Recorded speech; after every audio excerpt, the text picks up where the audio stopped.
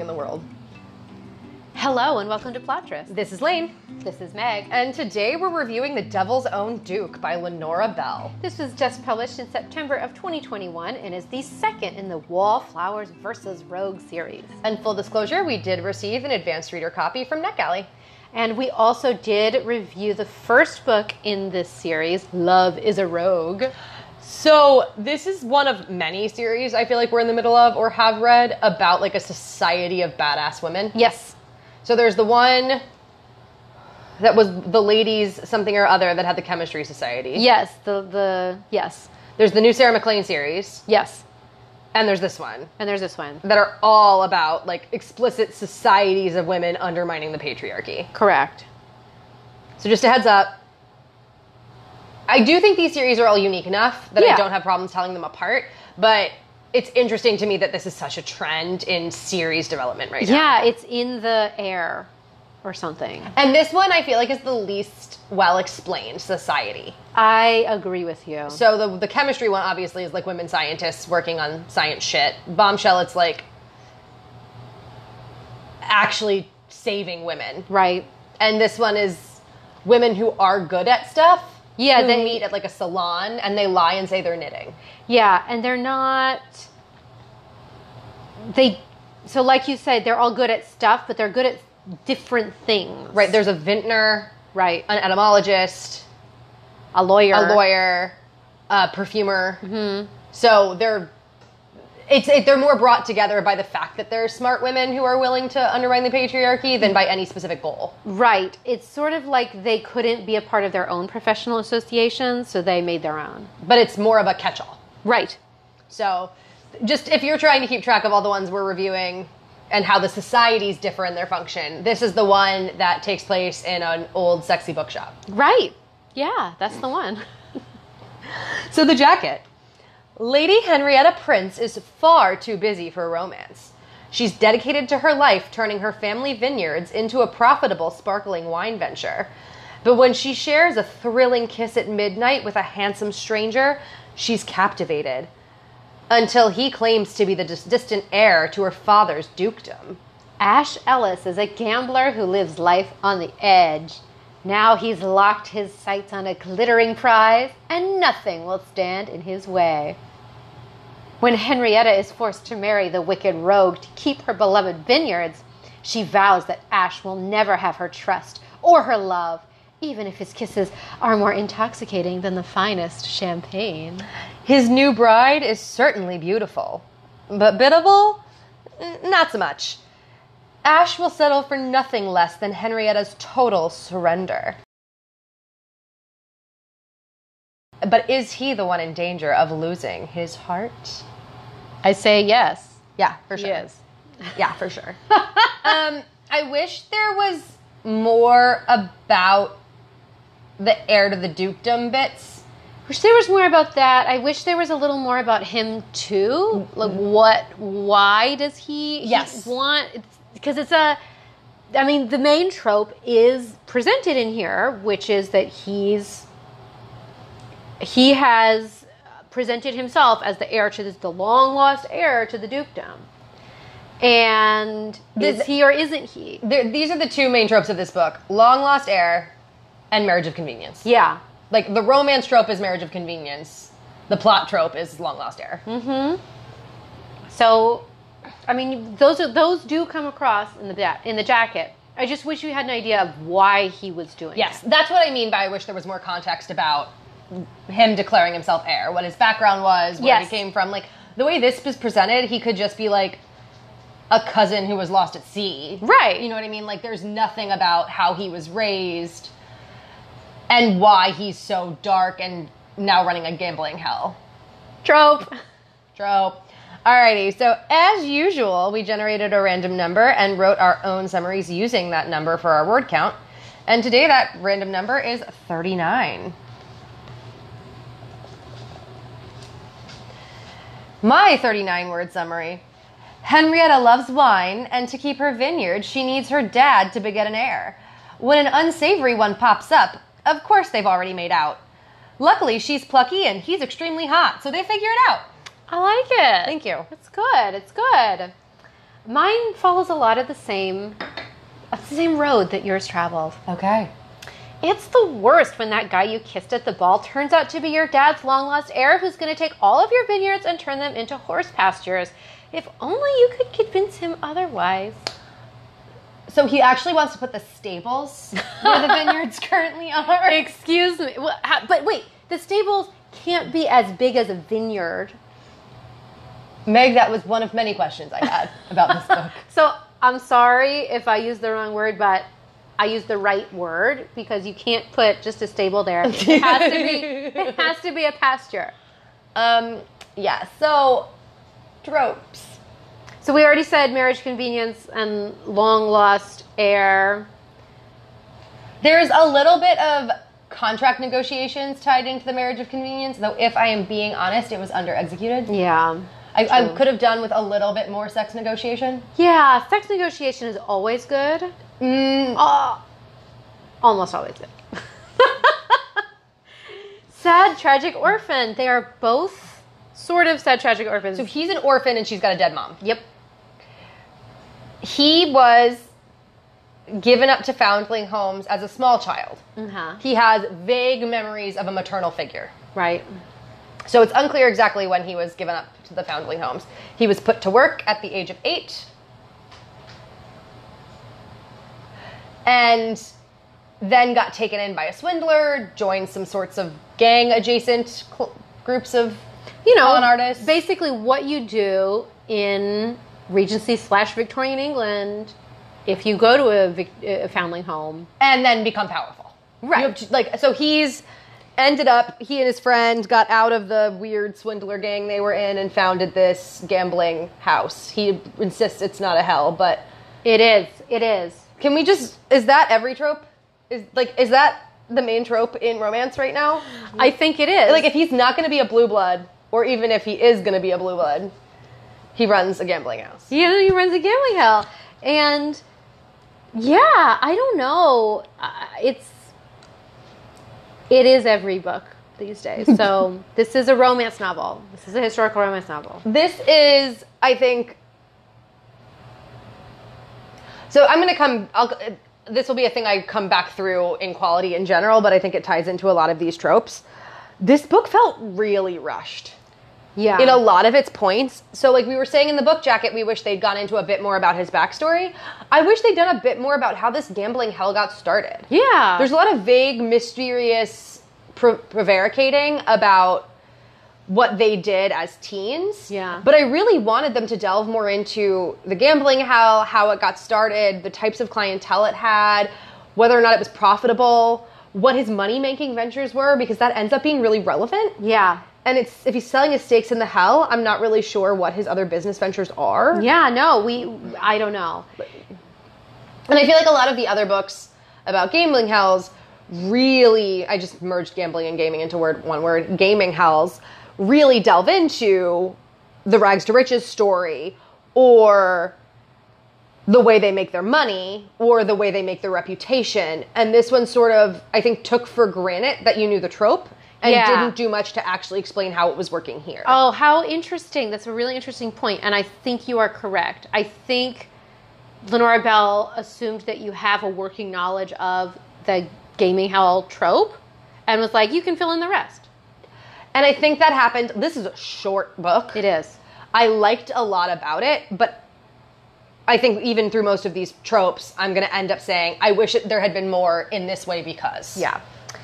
So as you can guess, because he is running a gaming hell, he's a bad dude with a heart of gold. And how is that heart of gold telegraphed? Well, you know cats can tell who good people are, right? Obviously. Well, so can Henrietta's cat. Well, it's not Henrietta's cat in this one. So She breaks into his house. Yes. For reasons of plot and discovers that he has a very, it's described as like a prissy Persian cat. But he doesn't have the cat. The cat just hangs around because he can't help but feed it. No, it was given to him by a former lover. Oh, well then I obviously don't remember anything about this fucking cat. So she goes in and he's got this very pampered, not muscled, clearly not working cat. And he clearly adores her, even though he insults her. And she makes a passing reference to, like, where did you get this thing? And he's like, a former mistress gave her to me before she ran off to France with another guy. But I've been spoiling her rotten and have changed her name to Lucifer. And That's another cat. Amanda Quick cat. Yep, but it's a girl, so she insists he calls her Lucy. So it's different. And as he comes around to calling her Lucy is the evidence of his character arc. I'm not kidding. You are 100% correct. Oh, gosh. So obviously with long-lost heir tropes, there usually is a very strong family resemblance. Mm-hmm. There's usually some sort of distinctive marking or family story. Yep. All of that is present here, even though he's like a seventh cousin once removed. Yep. Which is obviously necessary in order for a modern audience to be like, yay, love story. Yes, of course. But they look freakishly alike. Yeah, they do. It's not an ideal situation there.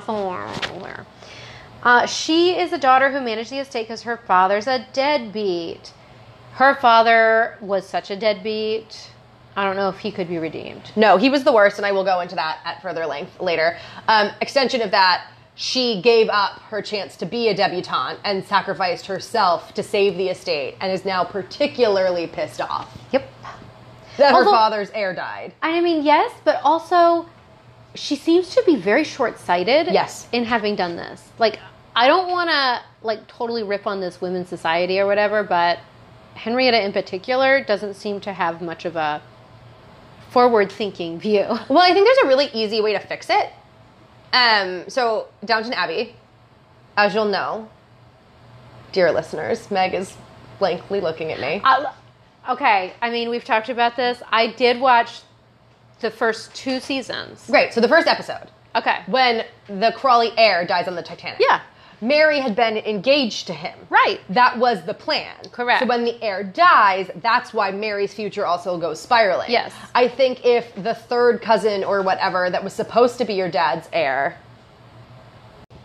I mean, I think if Henrietta had just been engaged to the cousin who died, so you understand why she'd invested. Like, she says the cousin who was the heir had already agreed to, like, let her stay on as steward, basically. Yeah, but that's still not long-term security because the cousin's older. Like, just make her engaged to his heir, and then at least you understand why she's been willing to put all our eggs in this one basket. Or are the vineyards entailed? Could the father have changed his mind at the last minute and said, instead of, I'm not giving them to you, they're your dowry.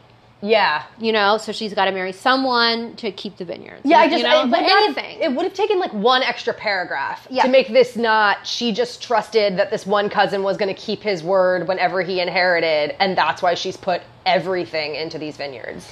I was frustrated with the short-sightedness of that. With many people in this scenario. Yeah, no, I get that. There is a grand gesture. It was a cute grand gesture, I have to admit. It was. So she runs the vineyards, and her whole goal is not just to keep them, but to then raise the prestige of not just her vineyard, but English wine in general. Meg and I have a lot of thoughts about this. We'll get there. But so the grand gesture involves her vineyards more than her heart. And what I loved is they were in a relatively good place when he makes the grand gesture. Yes, it's not a grand gesture to win her back. Yes, and absolutely. I loved that. I think it was my favorite part of the book, honestly. Yeah. And that's saying something. He acted a little bit high-handed, but not terribly. And also, I don't care. So she loves her land, and she needs to convince him to love it. He should love it as well. Because once they agree to get married, she knows that he owns her, as we talked about a lot. So her only shot at keeping the life that she's always wanted and known is to convince him to see the land as she does, and the potential as she does. Yeah, and you know, he's a city boy. He's grown up on the streets, on the mean streets. He just doesn't have a connection. Right. With the land, Lane. And he even points out that he sees it differently. He sees it as this symbol of class oppression. Indeed. Could he be an heir with big plans to change the estate? Nay, the whole English system? Yes, he could be. There's a makeover montage, except it's him, not her. So I liked the reversal of expectations. I didn't love it, though. Really? I like that scene. What didn't you like about it? I don't know. I didn't like the foot. I didn't like... I wanted him to get new clothes and stuff. I am more annoyed with like body modification. Okay. So that's all. And it's not like he didn't get like a tattoo or like an eye ring. Guys, he got a manicure and a haircut. And didn't they pluck his eyebrows too? They like trimmed his nose hair I don't know. and like cleaned up his eyebrows. I just didn't. Sorry, when you said body modification, I guess I don't see tweezing your eyebrows as body modification. I mean, it's not. But what other word is there for it? Depilation, I guess. Yeah, like grooming, Grooming. I don't know. tweezing your eyebrows. Yeah, I don't know. I didn't love it. It was weird. I recognize that it was very weird of me. Yeah, I thought it was cute.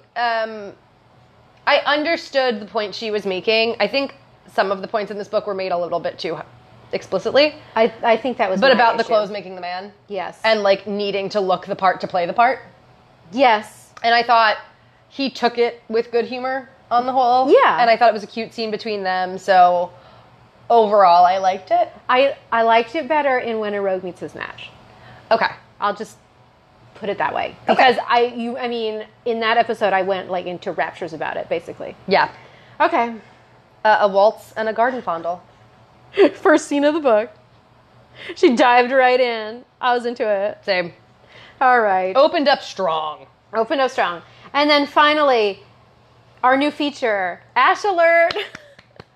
So he knows his name is Ash. He goes by Ash Ellis. Where did Ellis come from? No idea. However, as we said, he has vague memories of a youth, of his mother calling him Ash, of being told he was a prince, which her last name, her family name is Prince. So what he thought was like a mother's romantic mumblings were actual facts about himself. Yeah. And so the long lost heir's name is presumed to be Ashwood. You're right. So Ash Alert. Ash Alert. Okay. Quality. I felt similarly to this book, to how I did to the first book in the series, which that it was very surface. There were a lot of ideas, but that weren't delved into super deeply. I liked that in the first book. Mm-hmm. I agree with the criticism more with this one. Yeah. So, I don't know. I really, really, really like the ideas about that happen in this book, and I wish that I liked the writing and the characters and the dialogue and everything else better. Yeah. Also on the list of like mild criticisms, her dad went too far in the neglectful parent direction. He was the worst. He was horrific. Not only was he basically in a morose pit of widowerhood and letting her manage the estates, it turns out he was doctoring the books and giving her fake books. Yes. While he spent all the money. And all of that didn't quite check out. Like, it didn't quite make sense to me how that was working. He also had this secret mistress. I was like, not only that, decided to marry, thus tarnishing her reputation. And I'm all for the love wins narrative, but the way they spoke to each other was gross. Yeah. And he even callously says to his daughter, "We're taking your honeymoon." Yeah. Like, he just sucked. He was terrible. And there wasn't even a moment between the two of them where you understood why she'd sort of been so long suffering in her relationship with him, even if she liked managing the estate. I needed more from that dynamic. Like, overall, I felt like he just blew. Yes, he was really, really terrible. I needed more to be explained there about what their relationship had been, because even when she reflected on when her mother was alive, and her mother died when she was 17, so it wasn't some childhood trauma, she didn't reflect on like a happy childhood spent with both of her parents. It was her mother. Like, I do not understand the bond she felt with her dad at all. And then let's talk about the fact that she runs the vineyard. Mm-hmm. You're made to understand she runs the financial aspects of the vineyard. Mm-hmm. How in the world her father could be so drunk that he's gambling their livelihood away and keeping this mistress and sort of shown to be a lackadaisical nightmare, but forge the books convincingly for her? Mm-hmm. Well, they talk a big game about how she's so good at business, but I'm like, she didn't nail down her future. And she couldn't figure out these books, so I'm a little hesitant to say she's a great businesswoman. Yeah, this was a little more told and not shown, so didn't love that. And then there's, all right, I love wine. Uh-huh. But I am not a wine snob. I am not the person who's going to tell you, like, don't pair this with that. Like, I might be aghast at Chardonnay with steak, but that's because I personally think Chardonnay is disgusting. She would be against it, Chardonnay with anything, guys. Yeah, I'd be disgusted at Chardonnay with anything. But I think the best wine is the wine you like. Yeah. So I'm all for people trying to promote New World wines over Old World wines, Sure. if that's what you like. Not to say I don't like Old World wines. There is a reason. You're going to offend someone, Lane. There is a reason that England is not known for its wine, and it is stated in the book, and I don't really understand how I was supposed to believe this isn't a problem. So basically, Wine 101, when rain happens in a wine grape's development, has a massive impact on the taste. Uh-huh. You want a lot of rain early in the season to promote growth, and then you actually want relatively dry toward the end of the growing season so that the flavors in the grapes themselves get really concentrated and not overwatered, because if they get a ton of water at the end, literally the grapes swell like balloons and they end up watery, and you know what that tastes like from a grocery store grape. Uh-huh. So it rains a lot in England. So she spends the whole book being like, okay, we're in the last month of the growing season. We really need it not to rain. And they get lucky and it doesn't. So they're going to have like the best vintage ever. Where the fuck in England does she live? It's like an extreme microclimate, apparently. There's one estate. Well, so on the one hand, I get it. She needs this one estate. She can't just like go somewhere else and buy a new estate, because apparently she's in the one spot in England That like has this perfect weather pattern for wine. Yeah. It's like, no, like I said, I could talk about wine snobbery shit. I don't think it matters here. Yeah. But, like, okay, you can taste the soil, great. I don't think that actually, like, is the definition of a good or a bad wine, or, like, but fundamentally, no one will dispute too much wine late kills wine's country. And so what, she's going to put all of her money into this vineyard, and then it's going to get, like, 10 rainy years in a row because it's fucking England. Like, how is this a smart business venture? Yeah, I know. Like, I'm not disputing she couldn't brew 50 good bottles in a randomly good year. I'm saying, when the fuck is a good year? Yeah, I mean, that's the question. I had my own issues with it because I will drink some wine sometimes. I don't love wine. Like, wine is fine. I don't know. But I have said before, my husband is French. And as everyone knows, French culture is like super into wine. And I am just sick of it. That's all I have to say. I'm just like, oh my God, stop telling me about wine and how important the land is and terroir and blah, blah, blah. So just the fact that she did wine, I was like already kind of prejudiced against her. So I'm just going to be full disclosure here. I really dislike reading about making wine. Whereas wine fuels, like, half these podcasts. Because I'm drinking it while we're recording it. Podcast. Because I am drinking through most of our recordings because I drink most Sunday nights, not out of some sort of I need to cope. Because this podcast, guys, No. it just drives us. Drives us to drink. No, because my average Sunday is 2 glasses of red. So, I didn't hate the concept of her being a wino.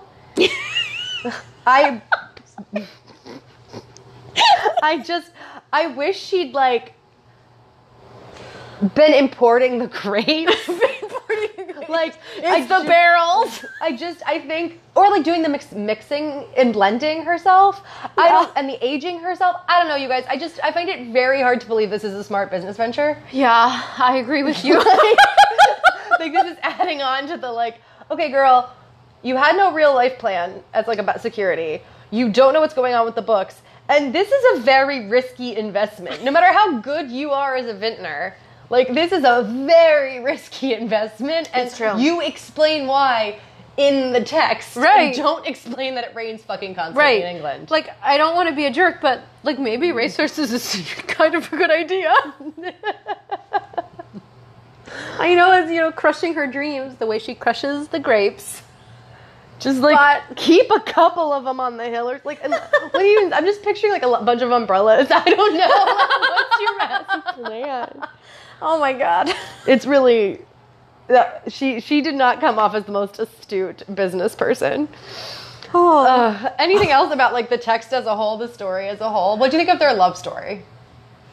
I feel like I'm gonna say this every time. I wanted more.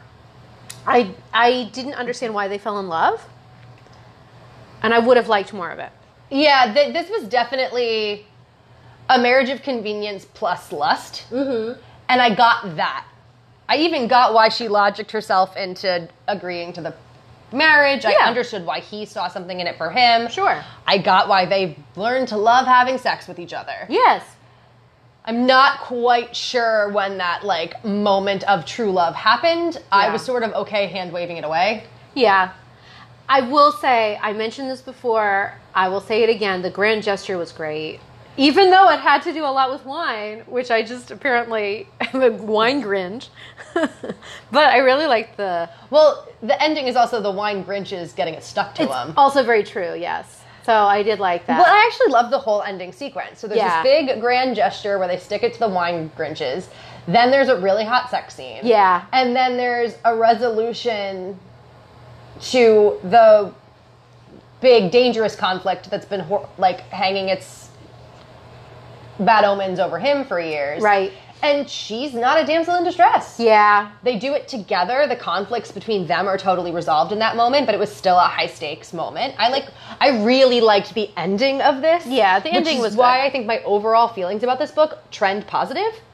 I just wish it had had a little bit more substance. Yeah. Leading up to that moment, because if you'd convinced me they were in love, if you'd convinced me she wasn't secretly kind of dumb, if you'd convinced me he actually had the money he needed to restore an impoverished dukedom, and that had sort of all been built out in their characterization, I think this ending could have been really satisfying. I agree.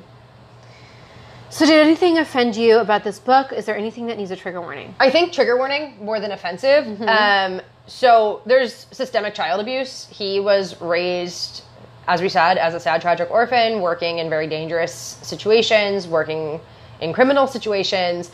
And he is very honest about the aristocracy's, and specifically her family's, complicity in that, and how it is a systemic issue in the country. It's really what he wants to become a duke to reform. Right. Why Duke was his best option? Good question. I don't know. I mean, he had a lot of money on his own, right? He could have just, instead of getting a dukedom and putting money into the dukedom, he could have just run for parliament. Lobby or become a lobbyist. Whatever that equivalent was. Yeah. He's too hot to be a lobbyist. Sorry, K Street. Sorry, we're some DC girls. But yeah, so just, I think trigger warning, not only is the abuse he suffered, including beatings, made very clear in the text, but I think rightfully, Lenora Bell calls out the fact that it is a cultural issue as a whole, and all of England's upper class is benefiting from the abuse of children. Exactly. Yes, they're all complicit. Yeah. Anything else? I mean, his mom's situation. Yeah, so his parents were apparently secretly married, which is why he's legitimate. Right. Even though his mom was a maid that the owner of the house's son knocked up. Mm-hmm. And he immediately forgets her after knocking her up, and she dies forgotten and destitute in some backwater, to the point that her son gets given away. Yeah. It's very sad. It is very sad. Was this book sexy? It starts out and you feel like it's going to be really sexy because they make out at the ball, and I was like, okay, I'm into this. Yeah. But then... So then they don't... There's a lot of hot, steamy moments of sexual tension, but nothing that's acted upon until they agree to this marriage of convenience, which is halfway through the book. Right. It takes a long time for them to agree. And I feel like in a marriage of convenience book, you should get married by the 5th chapter. Yeah. Then the wedding night was hot, though it didn't technically consummate the relationship. Which is fine. And then the rest of the sex scenes through to the end of the book they don't consummate the relationship, which I sort of liked. Yeah. I liked the way it really laid heavy into consent. Yes. I liked that they didn't consummate the relationship until they were at 100% honesty with one another. I agree. I liked that choice to wait until they had both been completely honest with each other. And I think the scenes that existed were hot. I agree with you. Where this suffers is it's a marriage of convenience trope, and you better be banging all book. Like that's the point. That's the point of marriage of convenience. Come on, the point of the marriage of convenience is that you have to share it. There's only one bed. You have to share it. Right. Like, and once again, I would have been fine if they put up the consummation. Yeah, but like, I needed them not keeping their hands off each other. Thank you. From the very beginning. Especially, from the very beginning. Not only that, but like, because this didn't really factor into the plot, but they're also caught making out. They weren't forced to marry. That's not the trope here. So, like, it wasn't really worth mentioning in tropes. But if you told me they're caught making out in the first chapter, and then they're forced into, and then they enter into a marriage of convenience that involves a sex contract negotiation, I'd be like, oh, so this is a sex book. Yeah. And this is not a sex book. Not a sex book, guys. So, like, hot when it's there. When it's there. Yeah. But just know what it is. Yeah. I agree. There's also one scene where they're out walking the vines for, like, him to see the grapes or whatever. And then they're going to go to, like, a luncheon. Yes. Where she's going to show off the... Yes. And the luncheon itself is very hot. Yeah. But there's a moment in between when they're just, like, in the foyer. And with no preamble, no foreplay, no kiss, he just gets on his knees and goes up her skirt. Yeah. And I was like... What? And they get interrupted, so, like, it's not like that whole scene plays out. But it was a little bit of a moment of, like, you're not gonna... It wasn't a sexy moment before he just hit his knees. And I was like, I mean, don't get me wrong. Love a hot guy on his knees. But, like, I could have used a little bit of, like, a build-up to this moment. You know, even we readers like foreplay, you know? Yeah. And then it was made up for in the wine tasting scene. Right. But... saying. I needed him to be, like, even, I was like, what? And sometimes the heroine's like, I'm turned on, but what are you doing because of my sensibilities? This wasn't that. This was literally like, why are you on the ground? Is there a point there? Yeah. Like, but overall, sexy. yeah. Overall, like, this is a fun book. Fun concept. Yeah. I think it fell short on the execution in a couple places, but, like, popcorny beach read with a really satisfying ending. And frankly, I think so often with these sort of tropey, fun, but not super memorable books, I end up saying loved the book, but the ending was meh.